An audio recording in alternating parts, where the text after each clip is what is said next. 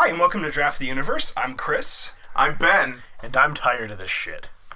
Jafar! Jafar, I'm Jafar. We understand it's past your bedtime. Wait. I mean, you were too old for this shit last week. But now you're tired for this shit? Okay.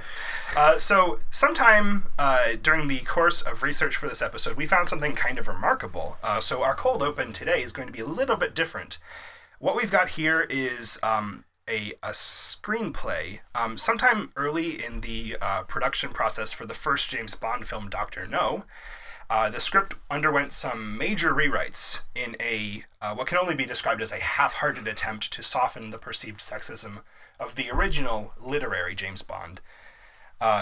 So for the first time, we present a scene from that original draft here, in which James Bond receives his Walther PPK pistol, a weapon that would go on to be pretty iconic as a Bond gun, and particularly in the Connery era. So we're going to read this for you. Ben will be playing the role of M. Yes. I will be playing the role of Q. And Jafar here will be playing the role of none other than the spy himself, James Bond. If you hear somebody talking very intentional and into the microphone like this, these are the stage directions. Also, we tried to do this with accents, but none of us are particularly great at them, so you might hear some occasional digressions into having accents, but for the most part, we're not going to have English accents for this. Those cost too much in post, so. Shall we?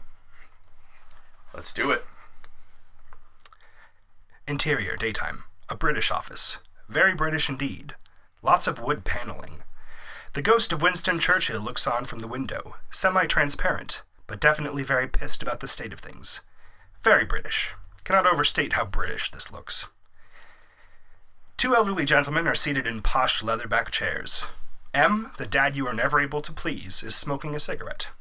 Q, the kindly old man, like Gandalf, but with high-tech weaponry and last-century thoughts on the role of women in society, waits, holding a weapons box like a puppy in his lap. Both are obnoxiously British, the sods. They're waiting for James Bond, syphilitic super spy. This is the first film of 24, and they're already sick of his shit. There's a knock at the door. Knock, knock. The giggling of Miss Moneypenny is heard in the background. If you finish banging my secretary, Mr. Bond, do come in. Enter James Bond, who has never been more than 24 hours post-coitus in his entire life. He feels nothing when he kills a man, and even less when he sleeps with a man's widow. Existence is a black, roaring lacuna into which one shovels the corpses of women after man after woman, never finding an end to the hunger within. The void looks back at you. Chaos reigns. You called for me, sir. Yes, come in. Speaking to Q. Take his jacket, will you? Aha! I told you, John, he's wearing the girly gun. Don't use my first name, you asshole. What's the point of having code names if you don't get to use them? It's not like this other asshole, he points to Bond, is walking around enemy territory, introducing himself as Jimmy Bloody Bond now, is he? Sir. I told you to get rid of that Beretta, 007. Since I took over as head of MI6, 00 agent fatalities have been reduced by 42%. We shoot a lot of people in this line of work, and this is basically a paintball gun. You codknocker, do you want to die? I've never heard any complaints about the size of my caliber. What are you, 12 fucking years old? Shut up and listen to Grandpa tell you about how shitty your gun is. Well, it's got stopping power enough, I grant. Thank you, Q. If you're a pussy or an Italian, and while I've heard that you're particularly adept at slaying both, Heyo. Neither should be allowed to work in MI6. Bad enough we've got Mrs. Honeytrousers out there, flashing her ankles at every gun-wearing psychopath with a death wish who comes to see us. In my day... Get to the point, Q. Righto. This... click, is a Walther. Motherfucking PPK. Did you just cock that indoors? That's what she said, 007. Do pay attention. Walked right into that one. Do not let the size of this gun fool you, Bond. This is an unstoppable force for destruction and anarchy. It fires a 7.56mm round, like a brick through a plate glass window. This can kill a rhinoceros from half an hour away, and still make it halfway through an elephant on the return trip. Sir? It's like driving a semi-truck through a papier-mâché hot dog factory, James. Like launching a bowling ball through 17 consecutive marble statues of Margaret Thatcher. Like a fishing spear through a red satin dress. Yes, I suppose. Like Hattori Hanzo steel through soft, warm, lower-class flesh. Like a thermonuclear missile plowing into Berlin to prove we've not forgotten you, Adolf. Try drinking in the radioactive beer gardens. Like sneaking into an old lady's house in the middle of the night, creeping up the stairs without a sound, taking a cricket bat to her skull, and leaving the valuables conspicuously unstolen, so the bobbies know you were there for the fun, not the money. For the fun, James. For the thrill. Jesus Christ. Carried more firepower than you, 007. Now take this gun and get the hell out of here. Oh, and do try not to destroy any nuclear reactors while you're in Jamaica. Footsteps. Emma's heard breathing heavily. Oh, and James, I've included a hidden pocket for condom prophylactics in the holster. Now, why would I use those? Ba-da, ba-da, ba-da. Let's do it. I might need more booze. Well, I've got one. It's so hard to get even with nowhere to start, no one to believe. When you're back on your heels, you're not sure what to know. Oh, I know how it feels. How it feels. How it feels. How it feels. In the distance, there's a drummer. Alright, and welcome to Draft the Universe, the Nerd Fight Battle Royale. This week, we are doing our Bond film matchups. So, first, I need to apologize, because last week during the draft, I confused the Aha Bond theme song with the Duran Duran Bond theme song. An easy mistake to Easy make. mistake. I that know, happens. and I was really excited because I thought I had the Duran Duran View to a Kill theme song, but as much as I like that song, it is not worth drafting a View to a Kill. So I'm fine with how things ended up. We've all had a great week. We've all watched a lot of Bond films. We're all drinking martinis right Yes. now. Yeah, so here's to the matches, fellas. Clink, clink. Get it a little shaken. I think our microphone's going to pick it up. Oh, that is awful. Oh.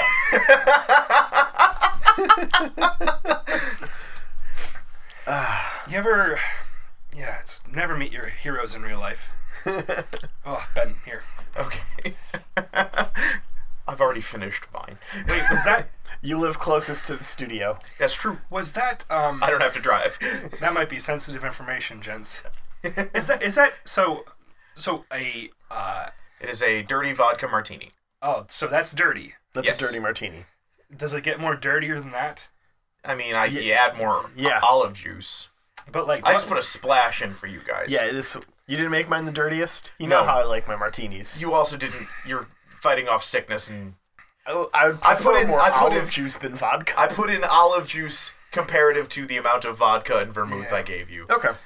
I briefly considered stopping and picking up the very first commercial sponsor of the James Bond film universe, Red Stripe. Oh yeah. Didn't know if you remember that. James Bond has a conversation with his buddy Quarrel, and their good friend bartender Pussfellow, because James Bond names make all of the sense, in a wooden shed filled with red stripe crates. I've got a personal story with Red Stripe. I went to Jamaica when I was a kid, and the drinking age there is much more lax. And our tour guide gave my brother and I, who were just, barely 14, red stripes. And I'm looking at my parents like, tell me I don't have to do this. And they're like, hey, it's so funny. It's like, I don't want to do this. You're supposed to give me this out. I don't want to be forced to drink in front of a weird guy we paid to show us around. Okay, so Jafar, who's going first? All right.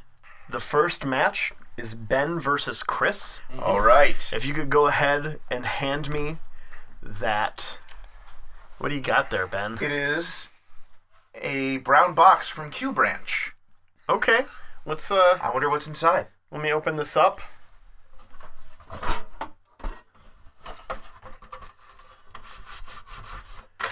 It's the criteria. Okay. Okay. Excellent.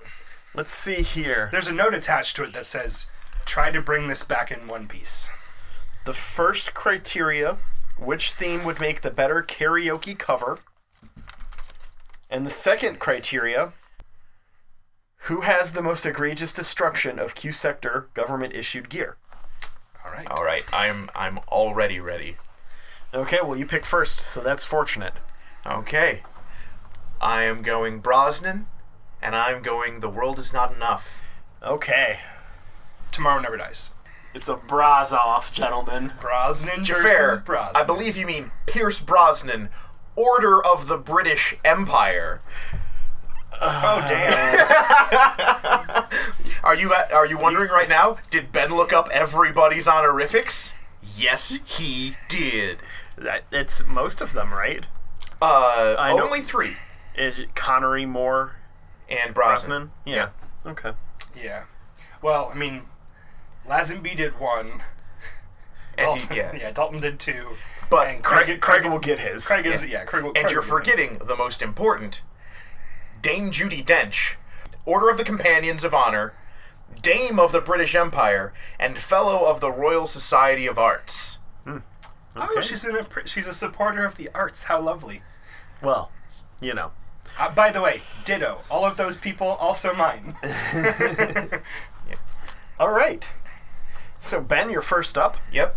Which theme makes the better karaoke cover? Well, The World Is Not Enough is garbage, and I mean that in the best possible way. You do. Yes. It is from, the era where they're getting interesting contemporary bands to perform the Bond themes. It started, it was hit or miss with Moore. They did, I think they did okay during Dalton. But the Brosnan era themes are, well, they're 3 for 4. Which is pretty good as far as Bond goes. It is a fun song. It's got that nice driving beat. Guys, I literally just got Ben's garbage pun from earlier. A little slow on the uptake today. That Martuni. I can just definitely see myself standing in a karaoke bar that, even though it's been a few years since you could do it, still smells of cigarettes, and just, the world is not enough, but it's such a perfect place to start my love. That feeling when you can't tell if it's out of tune or if that's the original recording. Yeah, Yeah, it's fine. Okay. Do Chris. your stuff. it is a great song. So I think that my argument is going to hinge on. So I should start a little bit earlier in the process. Tomorrow Never Dies, excellent film. The theme song done by Sheryl Crow. I caught some hints of what would probably eventually aspire Snake Eater. That's just kind of like a side thing. Like this is one of the songs that like That is the that most filtered down. targeted statement you've made to win my affection and approval in our entire friendship, Chris. Okay, honestly, do not judge me based on the strength of that one. It's a fun fact. I wanted to bring up Snake Eater just in case we talked about it later on, because Snake Eater is fun. I am surprised Jafar didn't try to draft Snake Eater. I thought about it. It would have been a better pick than Everything or Nothing, but I knew I couldn't get Snake Eater. I'm ready to talk about everything or nothing. I'm afraid about that, actually. So what I'm willing to bet is that if you were to go to all of the karaoke bars, didn't you know that means Empty Orchestra, isn't that so haunting? I don't even remember what that's from. I just know it's from something. I'm willing to bet that if you went to all of the Still Smelling Like Smoke karaoke bars and did a survey of how many times a song by a band called Garbage had been played, and how many times a song by Sheryl Crow has been played, that Sheryl Crow would come out way on top. And so just by... Might we say Garbage would only be happy when it rained their songs in karaoke? Might we say someone who picked Garbage over Sheryl Crow in a most karaoke plays contest is a stupid girl? Oh man, you're laying these garbage puns down real hard.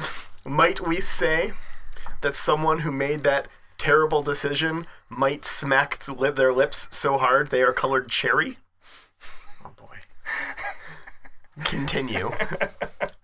You insulted Garbage to the wrong person. I didn't insult Garbage at all. I'm saying Garbage is for connoisseurs, and I feel like I have to add in quotation marks, Garbage, the band, is for connoisseurs, not Garbage, the substance. What you got against Oscar?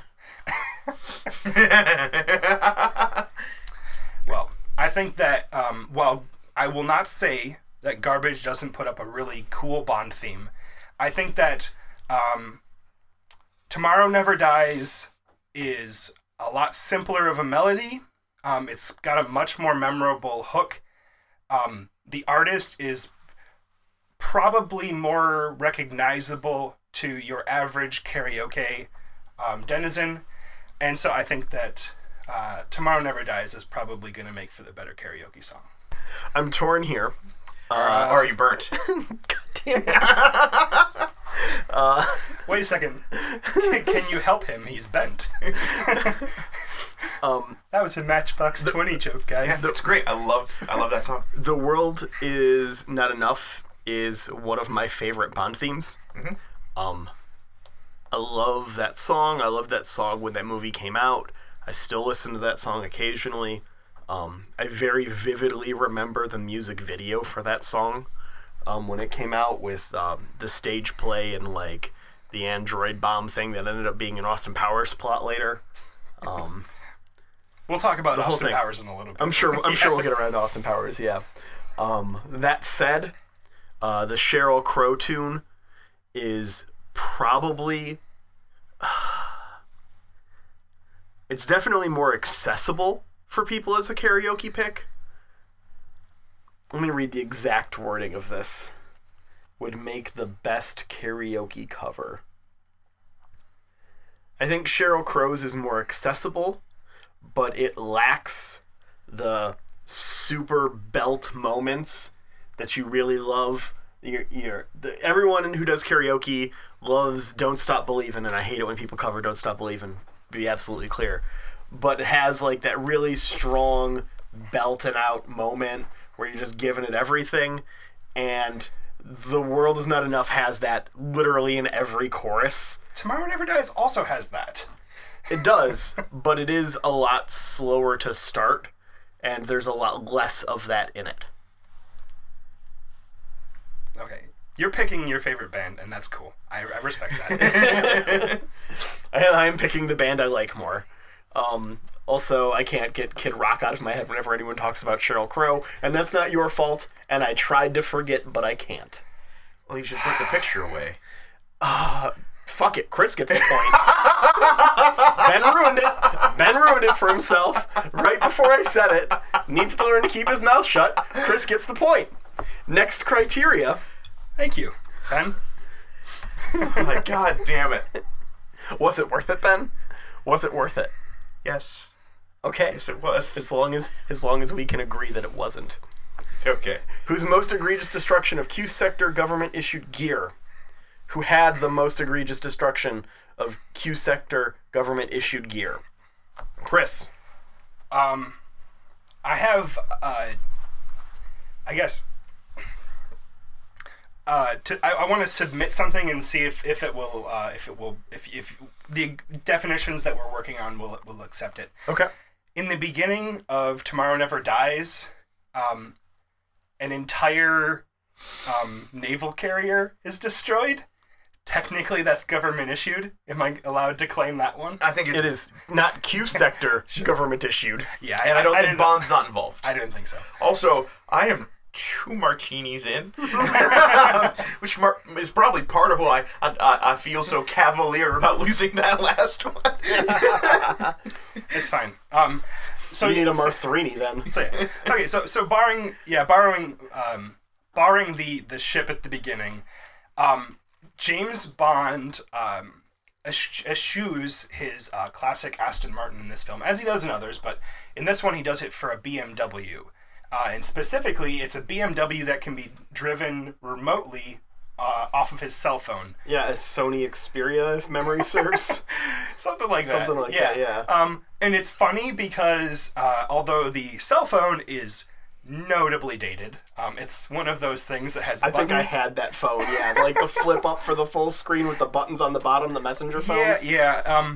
So while that concept is dated, strangely enough, real life has caught up to James Bond. We now have both autonomously driven cars and, just in the news recently, I heard something about essentially like remotely driven cars as a kind of in-between concept for people to fall back on when their automatic driving isn't working 100%. So I think that's pretty cool.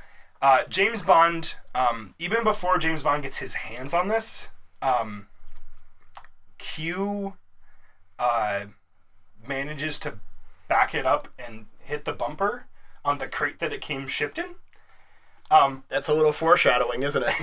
It's a little foreshadowing because what James Bond ultimately does to this BMW is essentially use it as movable cover during a very dramatic shootout in a parking garage. He hops into the thing through the back window and drives it in the rear seat. He's a backseat driver. And they shoot multiple missiles at this thing. They totally destroy both of the windows, all of the paneling on it.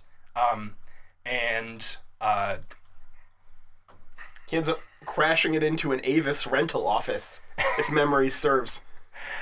Let me double check just to make sure we don't get caught on that one. This is the Bond movie I've watched most recently outside of this draft. It might not be Avis. It might have been I'm pretty sure it was the red and white logo. I'm pretty sure it was Avis. Yeah. If it wasn't Avis, it was hers. And Yeah, it was a rental car place for sure. Yeah. But he literally uses this car as a human shield, like a car human shield. Can you look up how much that BMW's worth just to put a dollar amount on it out of curiosity? Yes. It's what, the BMW Z8? No, it's No. it's a UI or something like that. Hold on. 750 IL. Let's find out. Yeah, just a market price on that car. Figuring that it's the Bond one, so it's gadgeted out and stuff. $250,000 sound reasonable? Yeah, I think that sounds reasonable. Ben, $250,000 sound good? Sure. Okay. What do you got? Okay. So, at the end of The World Is Not Enough. World Is Not Enough. No. What's yours? Sorry. Tomorrow Never Dies. He drives his car into a building. In the middle of The World Is Not Enough, James Bond's car gets cut in half by a giant helicopter saw. A helicopter saw? Yes. It is a helicopter with saw blades hanging out that they used to cut. Oh my god, I forgot about Cut that. lines for the Russian oil pipeline, and they cut his car in half. And it is not the Roger Moore car where that's okay. The car is fucked. Oh, brief intermission, by the way. You can own that BMW now for a pretty reasonable market price of $5,600. Cars hold their value like cheese, but worse. Cheese goes up in value cheese as long kinda as you holds take care value. of it. And Yeah. so do cars. Cars hold their value like milk. Cars hold their value like craft singles. It never product. changes. If you brought Okay, up, so you've both destroyed cars for me. Yes. I'm gonna assume no, one is crashed a car. crashed a car from like a 3-story drop. You have both sufficiently destroyed vehicles. Okay, and that is why, for the pièce de résistance, the boat. Q's fishing boat. Oh no! He destroys it during the cold open.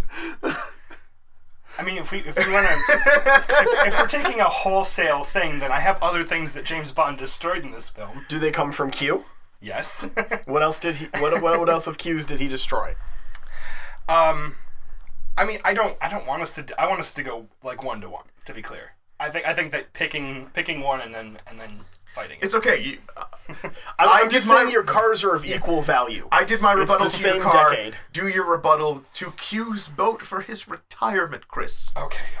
He's just going to be living on his government pension, fishing in a boat armed with torpedoes. And 007 ruined it. Your Desmond Llewellyn is solid. Oh, grow up, 007.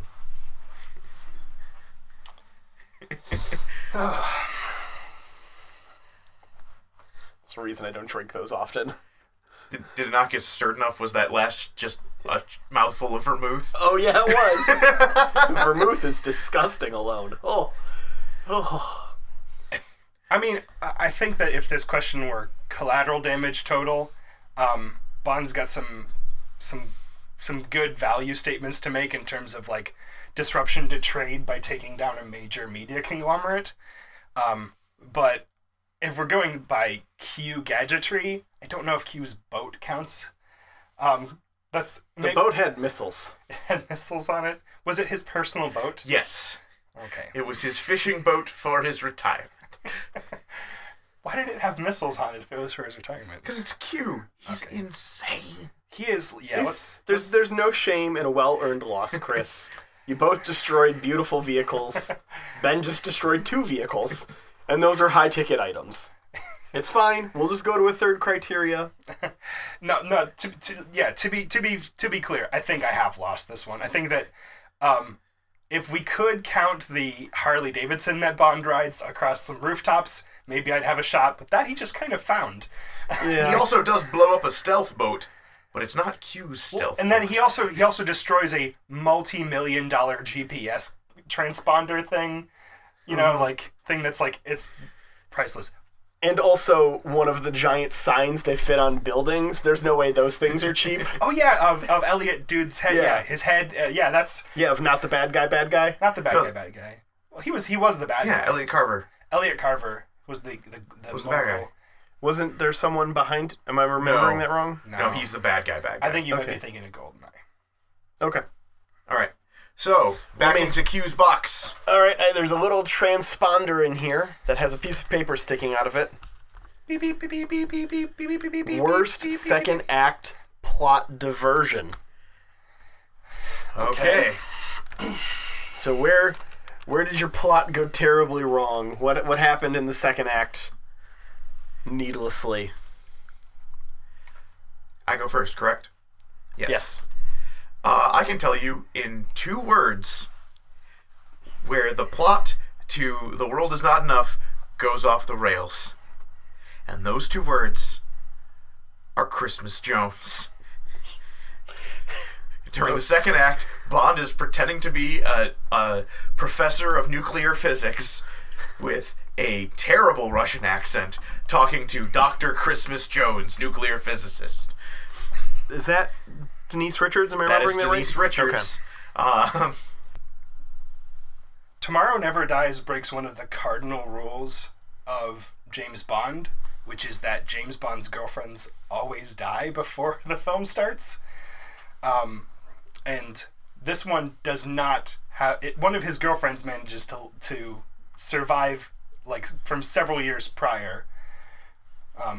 What are you looking at me confused about? By the I'm way? just trying to remember what character you're talking about. But Terry yeah. Hatcher. Yes, Terry Hatcher, Oh, who plays okay, yeah, who yeah, plays yeah. Paris Carver, the wife of the media mogul Elliot Carver. Which, can I say, by the way, that watching this, watching Tomorrow Never Dies, in the same rough political era that has seen Steve Bannon as an insider in the White House. Yeah. Yeah, there's some feels there, colluding with the Russians even. Don't want to get too political. So M basically says, "Oh, this evil media mogul dude. Oh, you used to date his wife, right?" And Bond says, "Of course I did." And he goes and he meets her at this big gala, and essentially the reason that things didn't go well between the two of them is that he left and then forgot to say goodbye. This is Terry Hatcher, just for so we're remembering, who is like a paragon. Yeah, she's Lois Lane. She's Lois Lane. She's a wonderful lady, and I think that James Bond's the second act of Tomorrow Never Dies goes off the rails because James Bond not calling Paris Carver back stretches believability to such a degree that I am not comfortable with. I think I have to give it to Ben. The Christmas Jones second act is fucking miserable. Who doesn't call back Terry Hatcher in the 90s? Bond, if anyone Bond. It's kind of his thing. And it's not that isn't a mistake, it is. But Bond pretending to be a Russian nuclear physicist is probably one of the worst parts of Bond in cinema. Yeah. Like, it's fucking miserable. To be honest, the second act of my movie fucking rocks. Yeah, it's really sweet. It's really good. There's like the torture dude, then he's like trying to fake the death and everything. It's so good. I love that scene. The torture dude, and then the inexplicable henchman who was his student is like, "I'm gonna make up for you killing my torture daddy by torturing you more." All right, Ben gets a victory. Yep. Giving him 2 points, and Chris 1. And we move on to the next match, which is Chris versus Jafar. All right. I will reach into this parcel from Q Branch. Find some criteria. All right, what do we got? Which movie is the best travelogue? So we're going to a lot of exotic locations. Which one do you think is the best? And what's the next one? Uh-oh. Okay, well, I guess I have to put this one back. What did you do? I've got a... we didn't even say his name this time. Yeah, I've got a message from the anonymous Draft the Universe commissioner. Look out.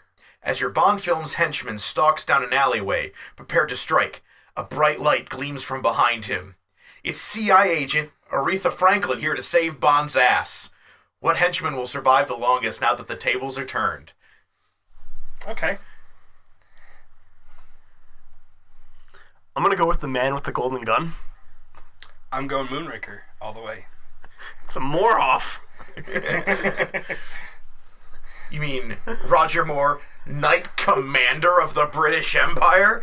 Jesus. Off. Is Roger Moore's title better than James Bond's?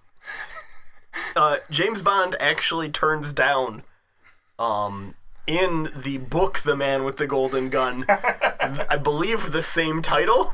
Mm-hmm. I would need to research that, and I'm not going to. Which movie is the best travelogue? The best travelogue. So Moonraker takes us quite a few places. Obviously, we start off in London. From London, we fly to California, where we meet Corinne Dufour, probably the shortest-lived Bond girl of all time. So from there, we go to California to the site of the Moonraker factory. From the Moonraker factory, we go to Venice. Yes, indeed. Where Bond tests out his standard issue. Every secret agent gets this amphibious motor gondola, which inflates and then goes up onto the ground. So after Venice, we go to Rio, where Jaws, in a ridiculously oversized clown costume, attempts to murder Bond's parade girlfriend. From Rio, of course, we go to the secret base of Drax, the Bond villain, and then from there, I think you guys know where you go next, right? Which is into fucking space, aboard Drax's bizarrely referential to Star Wars space station. Jafar, how do you beat space?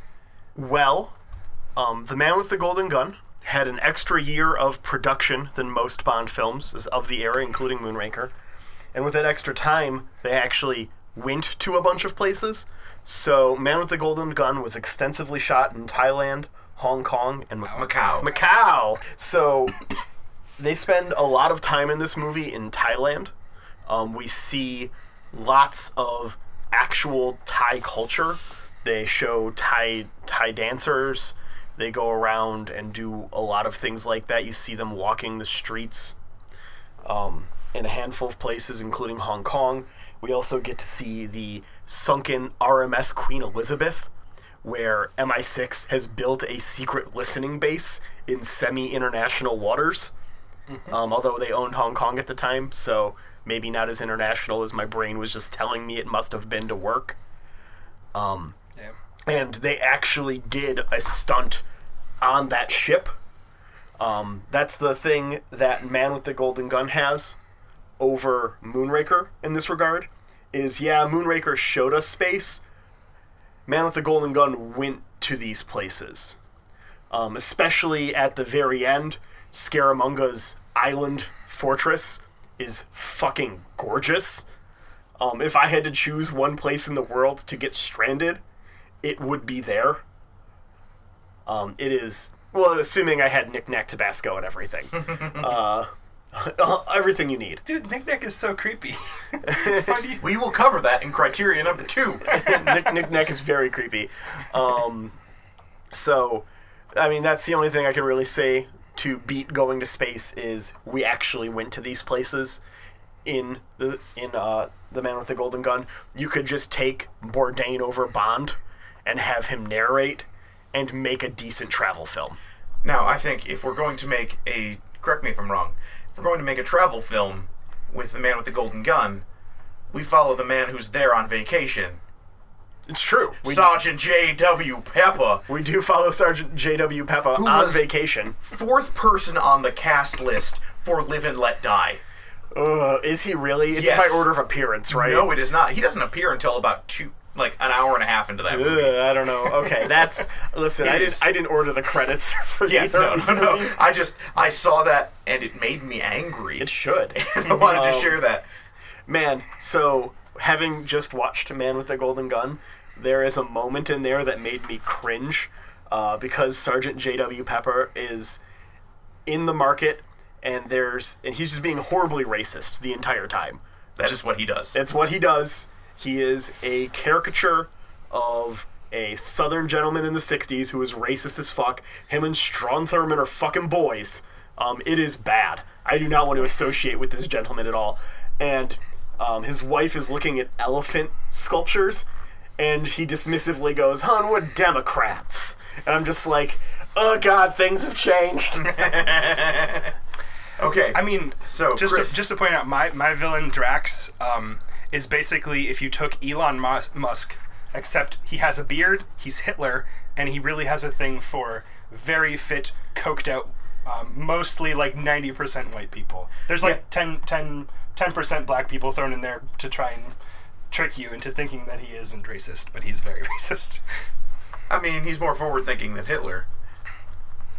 That's the lowest bar. Literally the lowest. Yeah. Okay, so I appreciate the argument you made, Jafar, but space. He doesn't actually go to space. No, but Yeah, and Scaramunga's Island was like 90% soundstage, so come on. No, they shot on site. For all of the mirrors inside of it. Oh, yeah, the interiors. I'm not talking about the interiors. I'm talking about the beach island that they're hanging out on. The island beach. rather. But Cough syrup band. for us, it's a movie that takes us to space, and it shows us the space shuttle before the space shuttle actually launched. I'm going with Moonraker. Okay. Thank you. Which, I had to pick Moonraker. Don't worry, you won't have to again. Okay. So, criteria 2. Look out!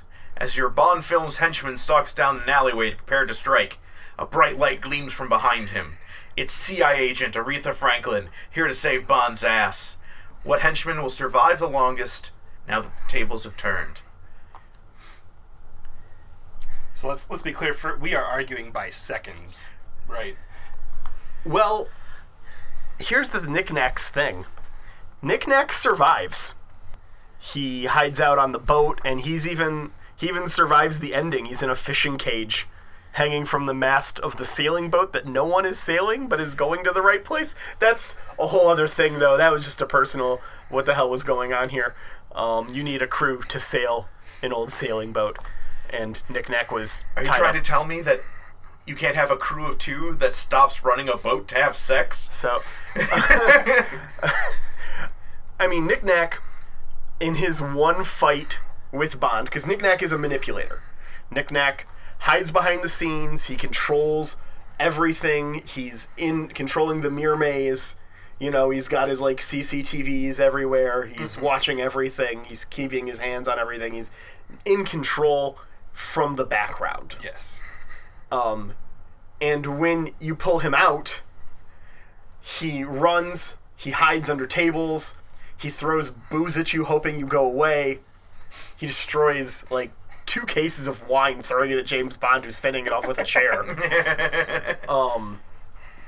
I think what happens is Knick-Knack sees that glow, runs for the control room, and hides in his safe room until Aretha Franklin either gets tired and has to go to bed, presumably. She's an older lady.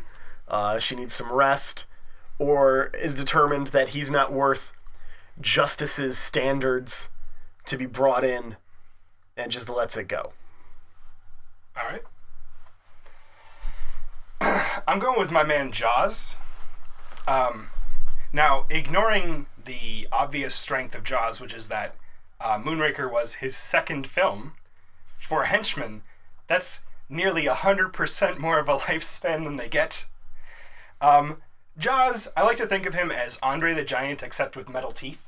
And from Detroit. Yes, from Detroit. Not Jaws, but Peter Kill. Yes. Actually from Detroit. So here's a list of ways that Richard Kiel? I think Richard Kiel. Richard Kiel. Whoops. here's a list of ways that Jaws is almost killed, but inexplicably not injured in Moonraker. He skydives without a parachute. That is true. That happens. He lives. He chases James Bond on a boat. His boat goes over a gigantic waterfall. He lives. Let me see. Where's the next one? Is it the cable Right. car? Oh, right. No. There's I skipped one in the sequence. Sorry. Survives a gondola crash. Including at the end being pinned under like a 50-ton Metal Gear that is somehow... I said Metal Gear, and I didn't mean to. Metal Gear. Metal Gear. Like an actual Metal Gear. It's like a gigantic Metal Gear that's like 7 feet tall, and he's pinned under it, and he's like pushing it off of himself, but then his like blonde, pigtailed girlfriend comes, and they play the da-da-da-da-da, da-da-da-da-da. They literally play that in Moonraker. I'm not kidding. And he falls in love, and then he goes to space, and then he turns on Drax and helps save the day. And then him and his girlfriend, he has a girlfriend somehow. They crack a bottle of champagne in the space station. He says his only line, which is, "Here's to us," in perfect, unaffected by metal teeth English. He then deorbits in a space station that is missing most of its critical parts. And he lives. Ostensibly because he found a girlfriend and found love. He may have found those things, but one thing he didn't find that Nick Nack has is respect. Jaws betrays his boss, turns on tracks. To come to the side of good. Yeah. and Nick Nack, a servant by nature, is so ashamed at the defeat of his boss that he attacks someone that he knows is his superior in combat. Doesn't he try to convince Bond to kill Scaramanga so that he can keep the island? He tries to convince Bond. Okay, this is a reoccurring theme in the movie, is that he is setting up, because in the very beginning, he brings in the other gangster to try and kill Scaramanga. That's what Scaramanga wants him to do. Scaramanga is looking for the challenge. That's why gets Bond to the island in the first place. It's all set up so that he can have the fight that he desires. You know, he's looking for the challenge and the thrill. I see. Okay. So it's not... he did that, but I don't think he did it genuinely. I don't think he clearly didn't want the island, because the first thing he does when his boss dies is gets in the boat and tries to kill Bond. He didn't care about that stuff. That was just him trying to get Bond ready for the fight his boss deserved. Okay. I've reached my decision. And Jafar, I really, really appreciate your argument. But I have one question for you. Who is the henchman in Everything or Nothing? The video game you picked? What does that have to do with this? No, who is it? That's not what I picked, Ben. Who is it? Ben, that's not what I picked. Don't take my other picks and use them against me. It is That's Jaws. So now he's in 2 Bond movies and a video game. Jaws is a survivor. He's going to talk to Miss Aretha Franklin. They're going to say, oh, hey, other side of Woodward, let's go get some conies. Oh, yeah. I totally didn't make that argument. They're both Detroiters. Yep. And so, much like Batgirl, they're not going to fight. Put in a cage. Chris gets a decisive victory. It is Jafar versus Ben. Chris, could you reach into that missive from Q Branch and find out what our criteria are going to be? Oh, there are some caltrops in here. It's not surprising. All right, number 1. Which is the worst film to introduce somebody to the franchise? And number 2, you are the film's villain. Write the Craigslist ad for your henchman. I'm going to go with Skyfall. Okay, Skyfall, sure. Ben? I'm going to go with The Living Daylights. Wow. All right. Which is the worst film to introduce someone to the franchise? Skyfall is very referential to previous Bond films. There's a lot in that movie that harkens back to all of the previous movies. It was the 50th anniversary film, and so there are consistent references in both cinematography, in plot devices like the Aston Martin, the radio trigger from Goldfinger, all kinds of stuff, just peppered throughout this movie.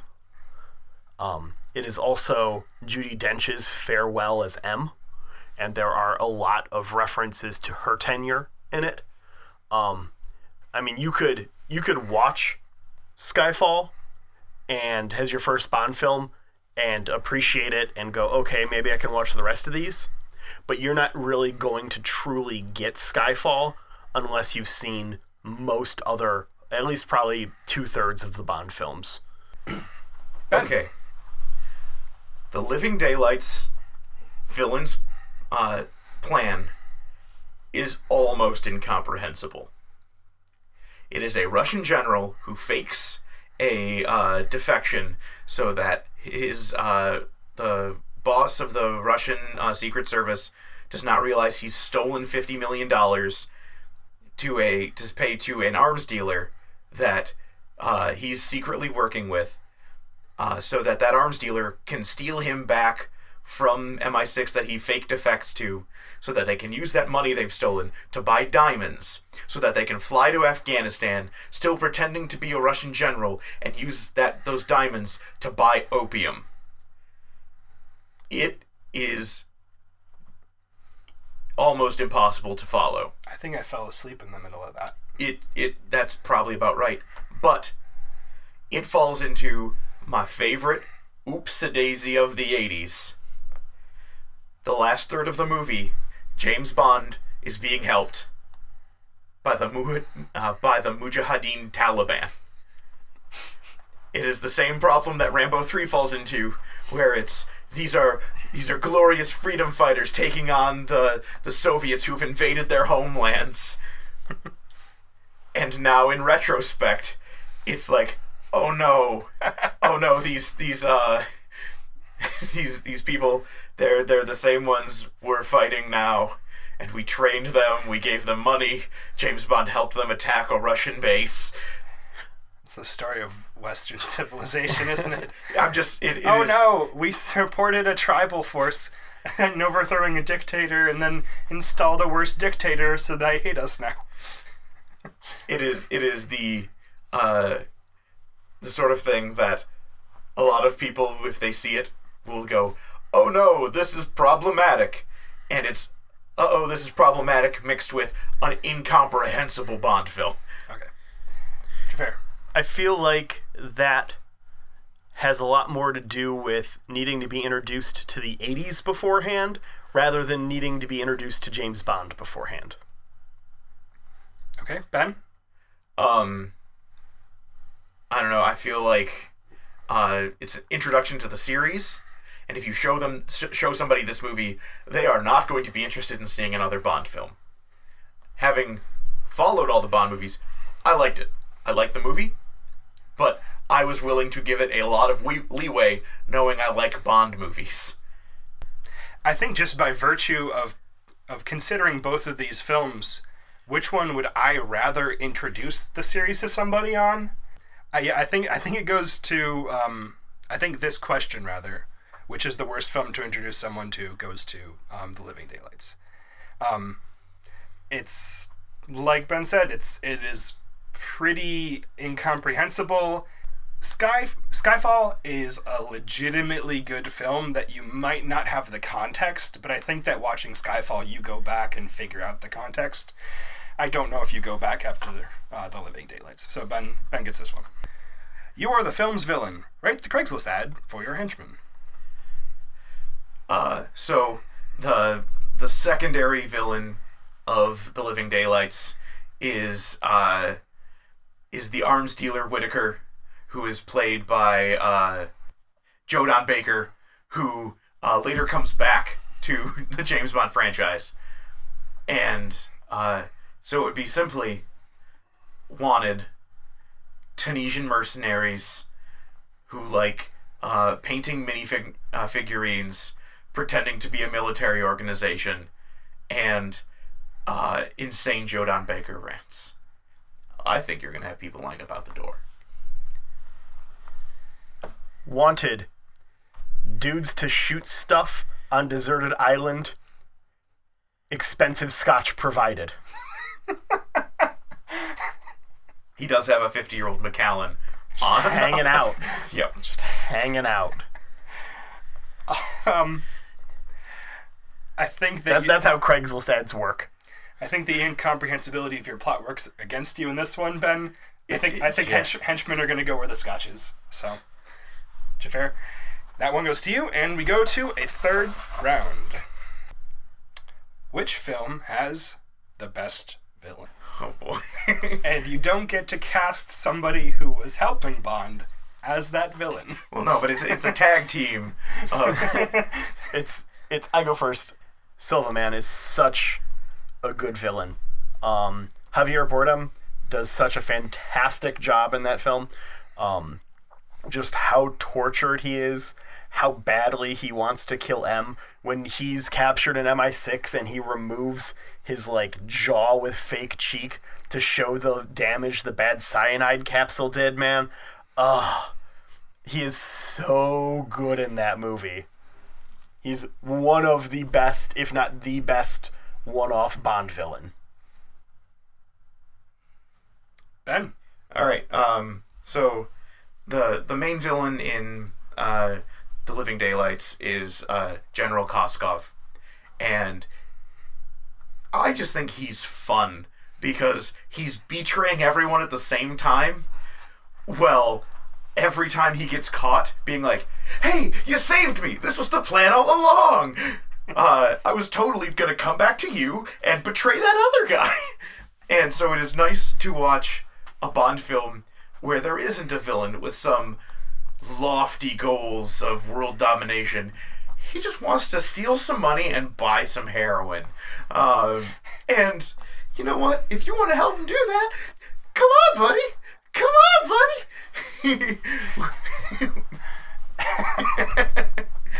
As much as I like that description. Come on, you want to sell some drugs? We'll sell some guns and some drugs. Silva is a much better Bond villain. You're right. You are right. Yes. I will take the luck of the draw on that one. The luck of the draw was strong on that one. Earning me a victory, giving me 2 points, and Ben 1. After the first round of matches, Chris is in the lead with 4 points, Ben with 3, and then I am in last currently with... All right. All right, time for the second round of matches. First up is Chris versus Ben. Let's do it to it. All right, I've got a secret message here coming straight from M with the criteria for round 2. Okay. It's coming in. M is sending me the criteria for round 2. I've got a wristwatch with ticker tape like your mom used to label things. Oh, okay. Cool. First one is poorly explain your villain's master plan. Second criteria. We all know Bond takes the secret out of Secret Service. What is the most conspicuous thing about Bond in your film? Chris, you pick first. Hey, puss fellow, grab me a red stripe. I'm going with Dr. No. See, here we're hitting the tough bit. I've got 3 Bond movies left, and there are 3 movies I love, but I'm going to go with Casino Royale. All right. Okay. Poorly explain your villain's master plan. I will say before I judge this, points on ridiculousness and brevity. Chris, you're up first. I'm going to do this in character as Dr. No. Okay. I stole $10 million from some Chinese people, spent $1 million on a really weird aquarium, and now I'm going to destroy some rockets, I think. Yeah, that sounds good. You forget build a dragon car. Brevity. Yeah, Brevity. no. You're right. That is the most insane thing that happens in that movie. In your opinion. I wanted to make a joke about it. Okay. Okay. Here is why am I blanking on his name? Le Chiffre's plan. Want to win at stocks? Murder. Want to win at poker? Murder. Fail at the previous 2? How do you answer these? Murder. Murder, Le Chiffre wrote.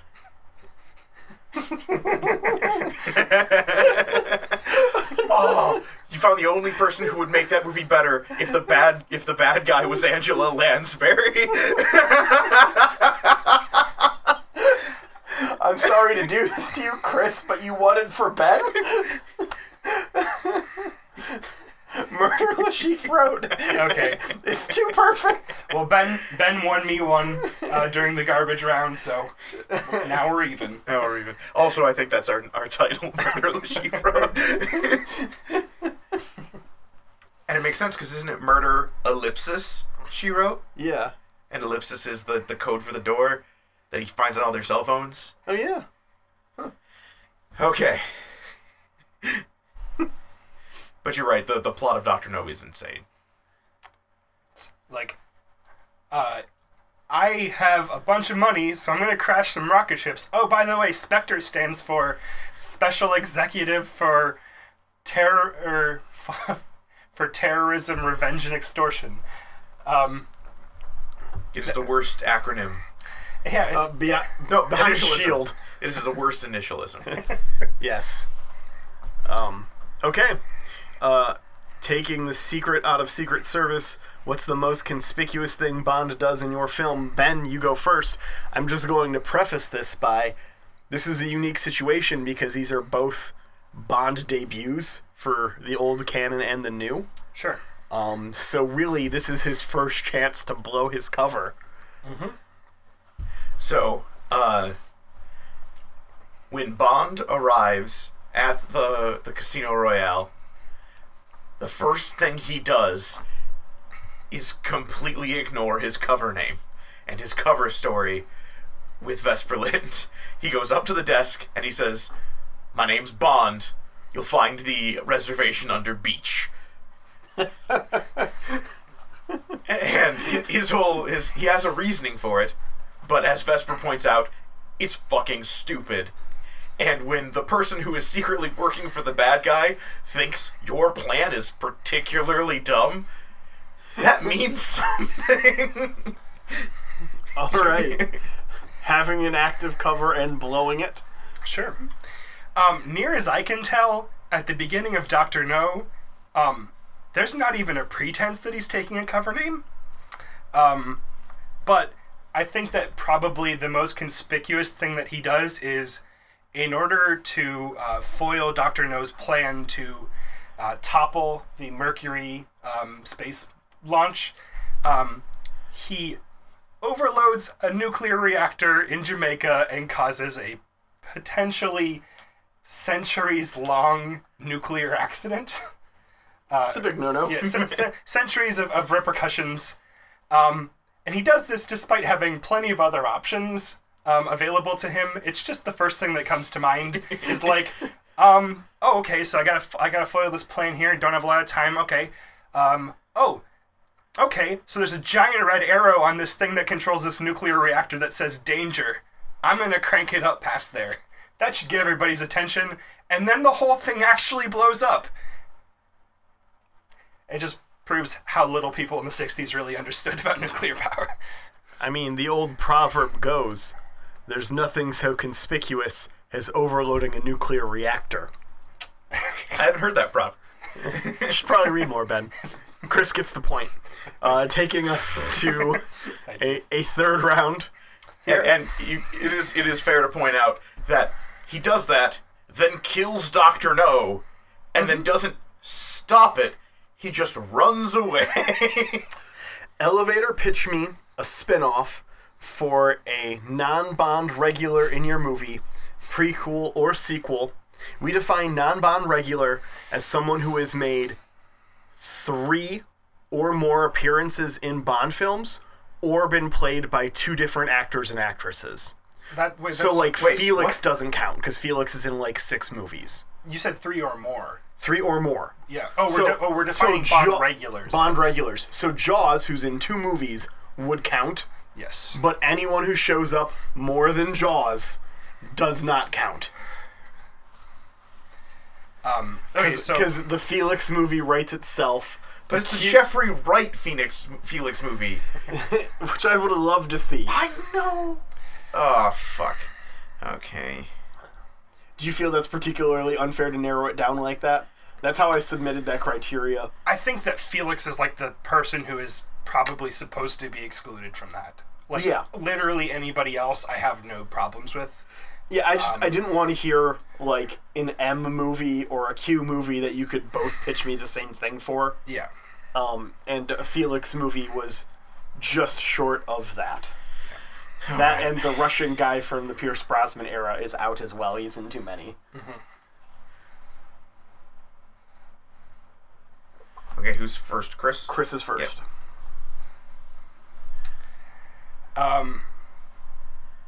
So it's the 1960s, and Dr. No happens to star a woman who can be fairly said to have perhaps jump-started the sexuality of the era. Ursula Andress? Yes. Andress. Ursula Andress. What else was popular in the 60s?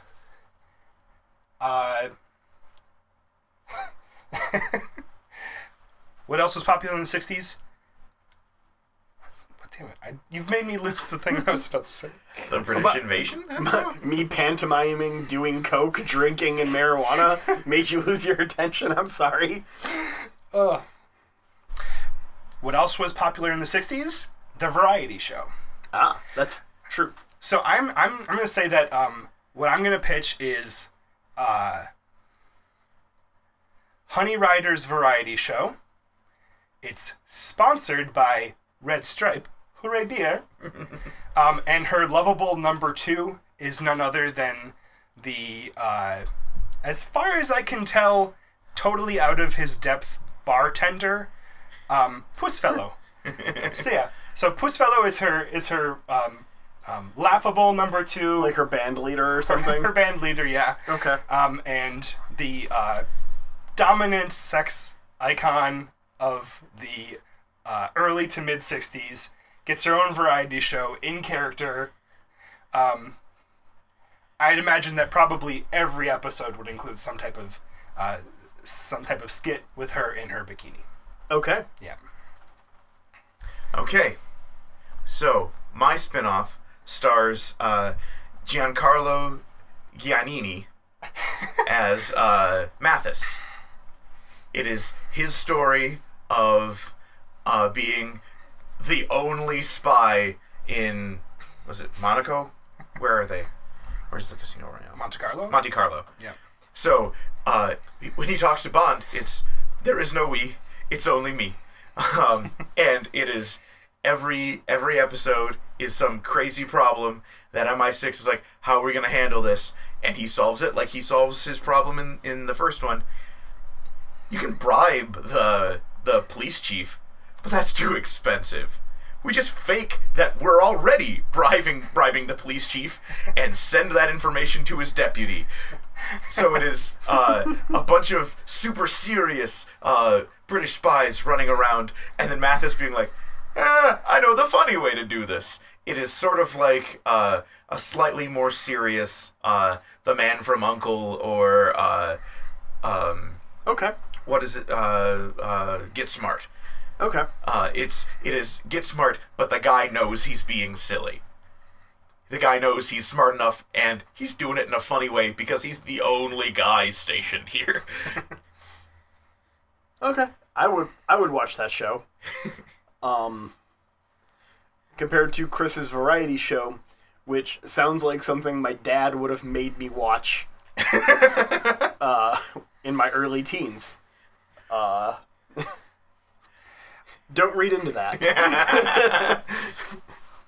Your early teens were in the 1960s. So, I'm gonna give that to Ben. Given that he pitched something that is a prequel or sequel, which was part of the criteria. Oh, I just totally fucking forgot about that. Seriously? Attention to detail. Mathis would have remembered. No, hold on a second. I said she does it in character. I just didn't say it happens afterwards, which is like the obvious assumption. Well, neither did he. The variety show didn't really feel like it took place in universe to me. That's all. Okay. Like, it's a spin-off, it's supposed to be something different that adds some more world building to the general plot. And I feel like that's something Ben's show can achieve. I feel like you're just justifying your gut reaction, which is fine. I mean, yes, that's literally what you do when you judge. Ben gets a victory, giving him 2 points, and Chris 1 point, meaning both of you are tied for 5. I am at 2. Unless I beat both of you, then I have no chance at the finals. Unless, I guess I could just... There's ways. There's ways. Yeah. There's some screwing math that can work in my favor, but probably not. Regardless, both of your performances versus me will determine how this tie is broken. All right. Next Okay. up, Jafar versus Chris. And I'm reaching into Q's box. You're not getting them from the watch anymore? No, I trust in the old ways. Okay. Chris, you are lucky that Jafar has already used the man with the golden gun. Most ridiculous What's the stunt? most patently insane stunt that Bob pulls in your film? You blew your wad. And, best opening credit scene, theme song plus visuals. Okay. So, patently insane stunt and title sequence. I go first. I'm taking Goldeneye. Okay. I think my decision is made for me. I'm going with Spectre. All right. Okay. Okay, so Jafar, you go first. What is the most patently insane stunt that Bond pulls in your film? Skydiving without a parachute into a plane, getting into the plane, and pulling it up in time to not crash into the mountain. Which was actually a stunt they did.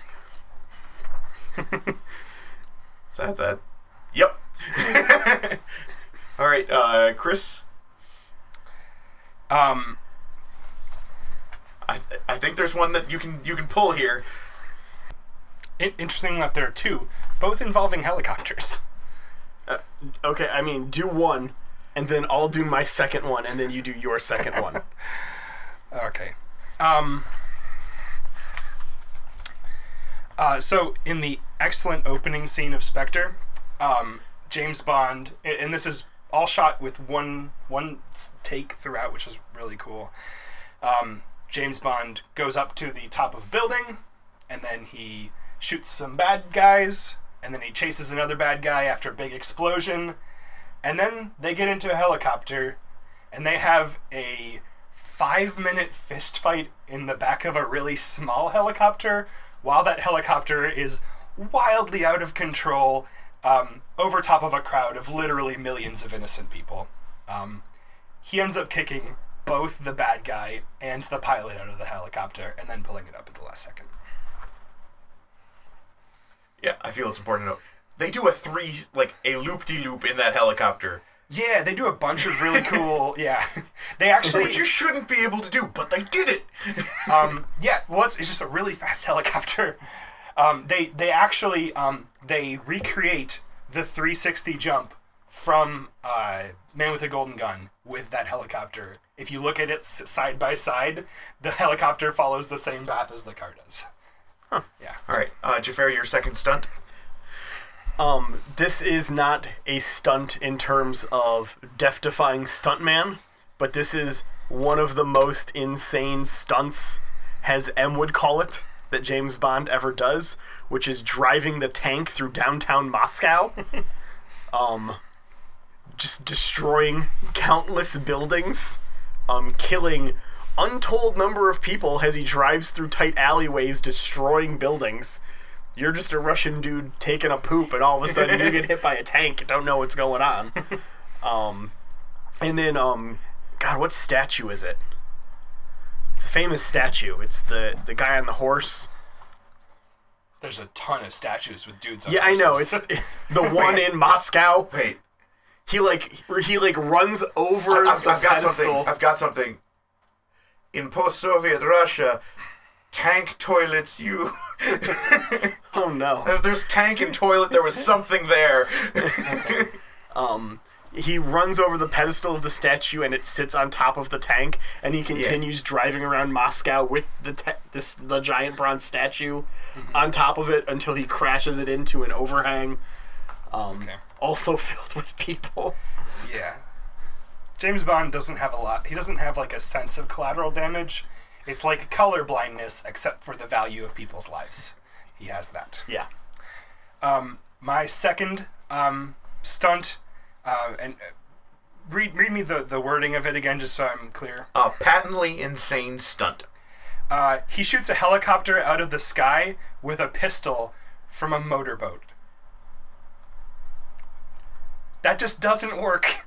And it's probably the weakest moment in the entire film, which otherwise I really like, because a handgun firing into the sky off the back of a very unsteady motorboat is not going to hit the avionics cluster of a helicopter. All right. Well, from where I'm sitting in deliberations, I think the I was definitely more impressed with your guys' first picks. And what seals it for me is I've seen Oh No No pull up planes before. I have never seen a helicopter 360 before. It was freaking insane. Bond's done the I gotta pull up this plane before. Yeah, but not by skydiving. No, it not is by better. running off of a cliff on a motorcycle. Oh yeah, it is. And jumping off of the aforementioned motorcycle without a parachute, skydiving to reach the plane, and then getting into the plane to pull it up on time is not just pulling a plane up Oh on no, time. no, I understand, and it is awesome. I think the 360 loop-de-loop helicopter wins, though. The 360 loop-de-loop helicopter was real cool. I don't think it's as insane of a stunt because I doubt that was actually something that occurred. I'm sure that was CGI. I'd have to look into it. I think we might have slightly differing definitions of what stunt is being referred to. Yeah. There's an in-universe and out-of-universe thing definition for that. So Agreed. So, I mean, I'm pretty sure that most of those helicopter stunts were real. I'm sure they weren't done in sequence. But you can do a lot of weird things with a helicopter if it's going very fast. So. Okay, it looks like they actually did it, but then they superimposed it to be lower. Yo, Yeah. Yeah. almost certain that's how they do Yes. everything. That's impressive. Yeah. Yep. Okay, best opening credit scene. Chris, you're first. Okay, so we're talking about with the music, Mm-hmm. the de facto James Bond music video. So Spectre does something kind of cool with its opening credits scene.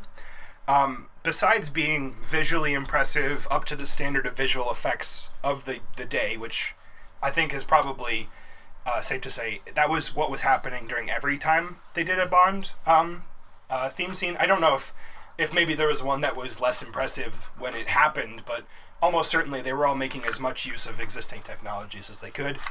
But one thing that the opening credits scene does here is that it gives some really cool glimpses of what's going to happen in the film. It connects all of the past 3 films to Spectre, which is important because Spectre relies a lot on the past 3 films. It does so even more hardcore than Quantum of Solace did, which is saying something because Quantum of Solace basically failed on how related it was and how much you had to have kept the original plot of Casino Royale in. So you have glimpses of like Vesper Lind, Mr. White, M, Silva, Le Chiffre, all of the villains that will be connected by the later plot threads. You have some really cool mausoleum, like Greco-Roman pillars being replaced by octopus tentacles. You have the Spectre logo showing up everywhere. You've got the silhouetted figure of who will later be revealed to be Ernst Stavro Blofeld against his table of Spectre minions and compatriots. So it kind of functions like a modern day shadow play, or dumb play is what I'm thinking of. It gives you a couple of hints at what's to come. It does enough foreshadowing to tie together all of the previous films in such a way that when it does start referencing all of those things, when they come later on, it's not as jarring. You've gotten it. You understand that they're all connected, and like the 8 tentacled arms of an octopus, this film is going to be pulling from a lot of different directions. All right. Jafar? Okay. GoldenEye, the song, is fucking fantastic to the point where I literally can't say GoldenEye without hearing the ba-da-da in the back of my head to this day. Besides that, the artists performing, Tina Turner with U2. Sure. I mean, they've got 33 Grammys combined. It's a lot of gold. I mean, it's one of the most, I'd say it's probably the 3rd most iconic Bond theme out of all of them. Well, we won't go into that, but I mean, the only two I would put above it are Goldfinger and Nobody Does It Better. we can argue about that. We can argue about that later. Yeah. And I'm not talking about which is better. I'm just iconic, associated with the series. Live and Let Die. Live and Let Die is on there, but Live and Let Die wasn't on AFI's 100 Best Songs from Cinema. Just saying. I don't care what the band AFI thinks. I don't care what the band AFI thinks either. It's all garbage to me, guys. Besides that, GoldenEye's opening credits has perhaps one of the most interesting jobs and stories to tell in all of Bond cinema. This is the first movie back after the multi-year hiatus after Dalton. The opening scene takes place during the Cold War. The rest of the movie takes place after the Cold War. And how they bridge that gap is during the opening credits. They show the collapse of the Soviet Union and the end of the Cold War. So to this theme, you see the world literally change over the course of time that had passed between the last Bond film and the current one. Statues of Lenin being torn down, Russian soldiers marching and stopping and dropping their guns, all kinds of stuff. It's really cool. It doesn't do as much foreshadowing as Spectre. Spectre did a really cool job with that. But I think the combination of between the two, the better song, and having to bridge that story gap and tell the end of the Cold War over 3 minutes with Tina Turner behind you is a cinematic tour de force. It's 3 minutes, fucking awesome. 3 minutes with Tina Turner behind you sounds like That's the name of Amy's sex tape? Yeah. no, like that sounds like a Reddit creepypasta, like an urban legend. Like, don't say her name 3 times into a mirror. I'll only say, just to address the music, because we have The Writings on the Wall by Sam Smith. Is that the right name? Yes. Sam Smith, yeah. I think that song, while not as easily associated with its film like GoldenEye or Tomorrow Never Dies, what I wanted to point out there is that the current Craig films don't go so heavy on the nose. They don't use the title of the film. And interestingly enough, I think that Sam Smith, as a musician, represents a return to the same sensibilities of music that saw more classic Bond themes, like Nobody Does It Better. But he does it, of course, in a way that is very contemporary and kind of bridges the gap between the really old, kind of very standard cinematic theme songs of the 60s to 70s Bonds, and the modern day theme songs of the 3 previous films. I think he kind of bridges it, and that brings a lot of cool, sorry, I'm like, and that brings a lot of cool symbolism to how Spectre is really bringing James Bond back around to the beginning, where like he started off in a tuxedo, with his gun very suave. They're finally bringing him back. It's like a return to form, and the song kind of complements that. So I feel like we were both very earnest on this. Yeah. And good. this one's gone a little long, so I'm gonna Good shut it down now. I didn't need a rebuttal. It's cool. I think the Spectre theme is a good one, but I don't even think it's the best Craig one. Jafar is right. Like the opening title sequence to GoldenEye is telling about the most important event of the late 20th century, the fall of communism. Something that you couldn't be sure the Bond series could actually survive. And it did, and it's thrived and flourished, and I'm really glad.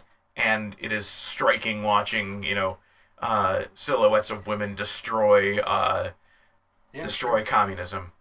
Mm-hmm. So, going back into Q's box for our tiebreaker. Okay. You are brought in to consult on the villain. You are brought in to consult for the villain. How do you fix their evil plan?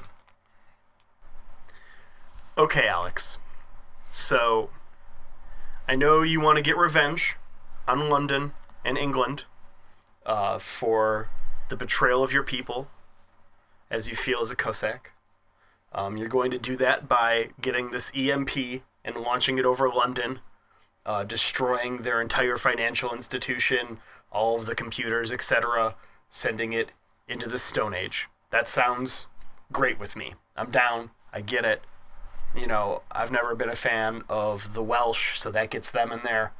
And that way we can just take care of all these problems at once. The part that confuses me is why you go and hang out on that train and not just go straight to Cuba where you know you need to go. You get on the train, and okay, we're going to go run away now, and you've got your little hacker boy doing stuff, and he's already in Cuba. You got him there right quick, so you know where you need to go. Why are you going to mess around in Moscow and just go straight to Cuba and get this thing over with? Maybe he needed a drink, I guess. All right, Chris, fix that plan. Bulletproof helicopter. Joking aside. Mr. Blofeld. I don't know if I want to steal your bit like that. Well, I mean, it's you are consulting. You're consulting. You're yeah. pitching. It is Pitch to Blofeld. yeah. You're not stealing my bit. You're co-opting. Okay, I'm pitching to Blofeld. We're sharing. Okay. Yes, Mr. Chris. Mr. Blofeld, I love the meteorite. Really nice touch. None of my jackets have collars. Excellent cat. They don't. Clearly, you've spent a lot of money in this really cool Raspberry Pi powered torture rig that you've got here.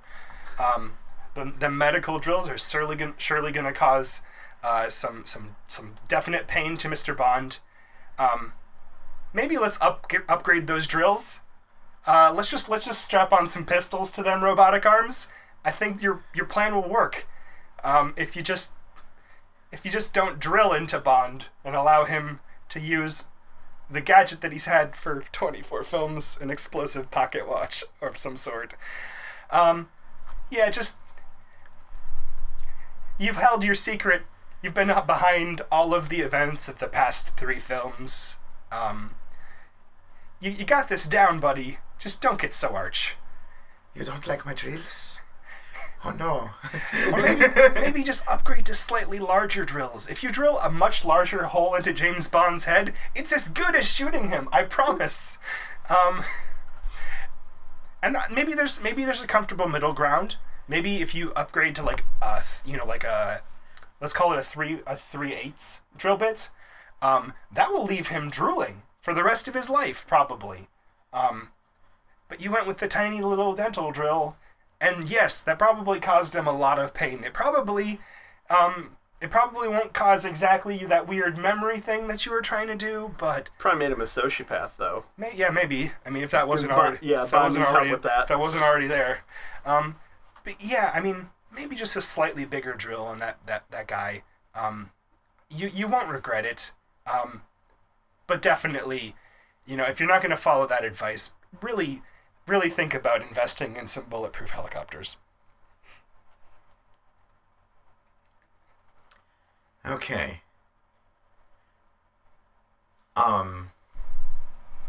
So we've got